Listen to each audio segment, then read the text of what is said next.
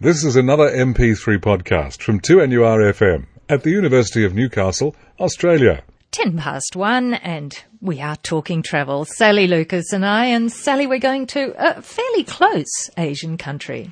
We are, and we haven't talked about Vietnam for a while, so I thought it was about time we put it back on the radar again, because it is such a fabulous place to visit. There and Thailand, I guess, are probably our two most popular destinations that Australians go to, I suppose. There's still people go to Bali, but I mean, generally you find Vietnam and Thailand both with their exceptionally good cost of living once you're there. That's what's so exceptional about it, that once you're there, you're not really spending a lot of money on anything, which is absolutely fantastic.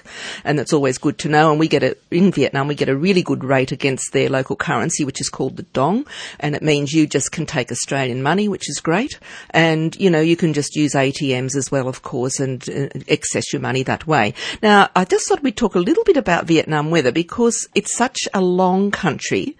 It has 3 regions with different seasons, and they all call it the buffalo's yoke. It's sort of roughly the shape of Vietnam, and of course you've got this one massive long seaboard on the one hand, and then of course you're bordering with the Mekong River, of course Cambodia and Laos on the other. So geographically, if you're in the north, you're in sort of geographically, should I say, Vietnam is considered in the tropical zone, but the top part, the north, is in what they call a temperate zone. So therefore it does change up there. So Hanoi and Ha Long Bay, which is to the north, of course, and even Sapa, which is right up on the Chinese border. Lao Cai is the main city or railway station where you can hop up there, and Sapa is just so wonderful with the ethnic Hmong people and the colourful costumes, etc. It's a fabulous place to visit, and a lot cooler, which is really nice because you're in a high mountainous area. So Hanoi and Ha Long Bay is monsoonal, with hot and rainy season from about April to September, and your cool dry season from roughly October to March. So they say October and November are the best months to visit, since you can avoid the domestic tourist flow. So you've got to remember they go on holidays too within their own country, and also experience a more comfortable, of course, temperature and humidity. So if you go there in July, August, you'd be just dripping the whole time, 100% humidity. Now, the central part of Vietnam, which is sort of Hue with the Perfume River, Da Nang, Hoi An, which is a wonderful UNESCO village, of course, which has got all sorts of wonderful architecture because it's been occupied by Japanese, German, French, and of course the Vietnamese themselves. So you've got some wonderful cobblestone streets and architecture, and the whole little village is got no cars. So you can just walk around at ease and do wonderful shopping there as well. So it is sort of quite close to the coast there. It's not right on the coast, but you've got China Beach which is nearby, which is famous during the Vietnam War, where they went for a lot of R&R. And if you're going into that area of the day, they do get these hot southwest winds, but if you're closer to the ocean, you do get the cooler ocean breeze. But it's really quite a beautiful area, and probably the most stable weather-wise.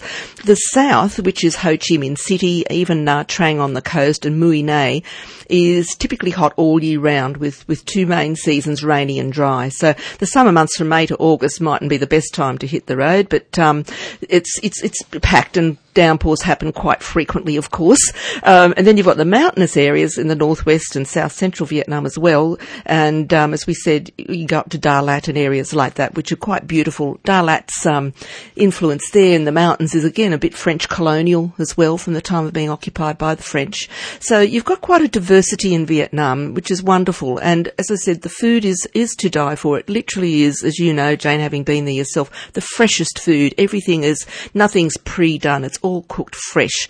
The freshest herbs, the freshest flavours, even eating off the street with your bowl of pho on your lap, for breakfast or lunch, which is their traditional soup, as we know, which they add lots of beautiful fresh herbs to. You can just have it as a vegetarian option, or you can add thin slices of beef or chicken or seafood and so on.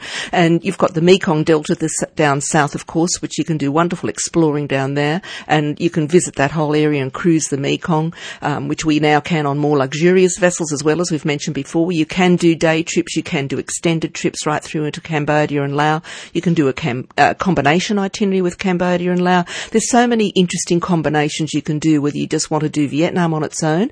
And even if you do, really, to cover that whole country, you couldn't do it in less than 2 weeks. And even then, to do it all, you'd be pushing it, I feel. You might have to pick the eyes out of what you want to do, because it really deserves time in each of those cities. They all deserve, to me, at least 3 days, which is 2 nights or or 3 days and 3 nights, and then Halong Bay, of course, you just got to do that cruise on Halong Bay. Again, UNESCO World Heritage, thousands of lime casts coming up out of the water, and you can do that wonderful sea kayaking option there too, which is just fabulous, getting you into little grottos and places that you wouldn't normally get into.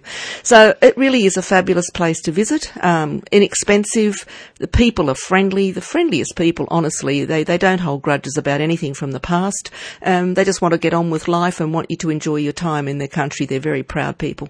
On to NURFM, where you're listening to Talking Travel. It's 1:20, and Sally Lucas, we've got some good news, perhaps, about a new airline route into our country.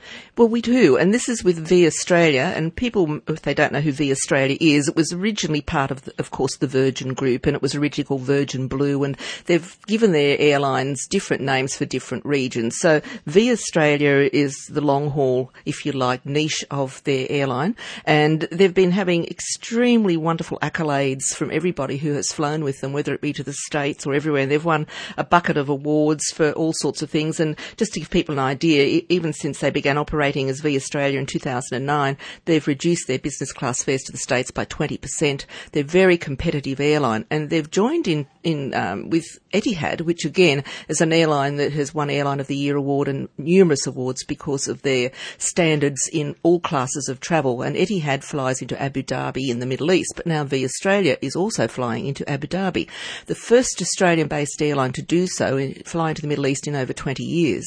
So, and this will give people then the opportunity then to have ongoing flights with Etihad to connect them into Europe or to Russia or to wherever, to save you going through the UK.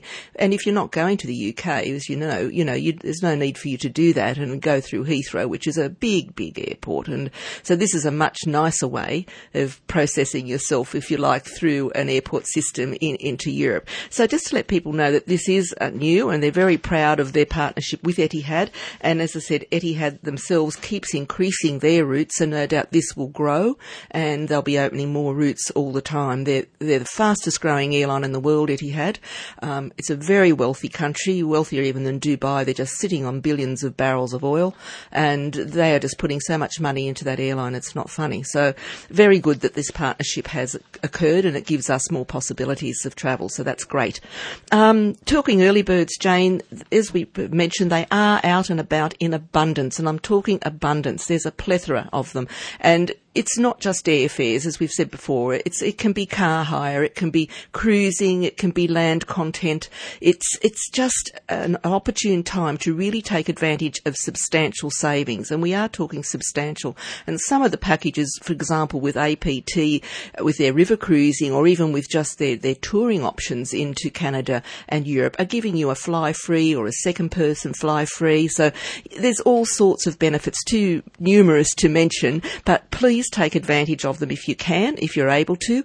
It depends on, payments will vary from operator to operator and airline to airline as when that payment is due. Sometimes it'll be a deposit then with a balance by a certain date and so on. But if you just lock yourself into that early bird deal, especially now before our dollar drops any further, which means things could go up, obviously, it would be a benefit to do so.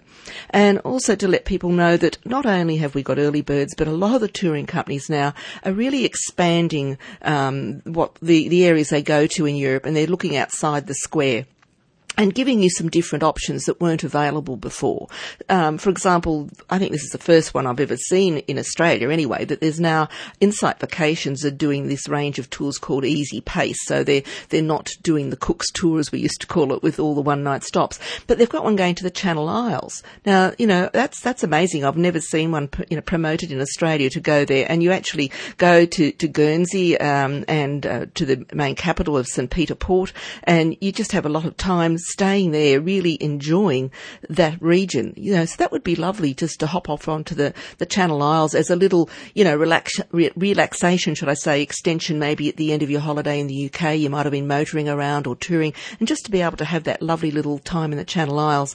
And even in Eastern Europe now, like they're doing things, taking you to bathhouses in Budapest and, through the canals of Venice, and, doing wonderful Eastern itineraries again that are taking you to historic, sort of albergos, which are inns, and just lovely different styles of accommodation, and lovely regional dining with authentic, lunches on the Dalmatian coast, and just trying to incorporate lots of different things for people to do that are second, third or fourth time travellers as well. And Italy is still one of your most popular countries in Europe to travel to, other than France. It's the two seem to be most popular, and there's a whole raft of fantastic itineraries now doing Italy, a lot of walking, cycling, gastronomic, and again in-depth touring of particular regions of Italy. So there's a lot out there, Jane, that people can take advantage of now, and these are using like premium hotels, a lot of these now, like less people on the coaches, so you've got wonderful leg room like you're in business class on a plane,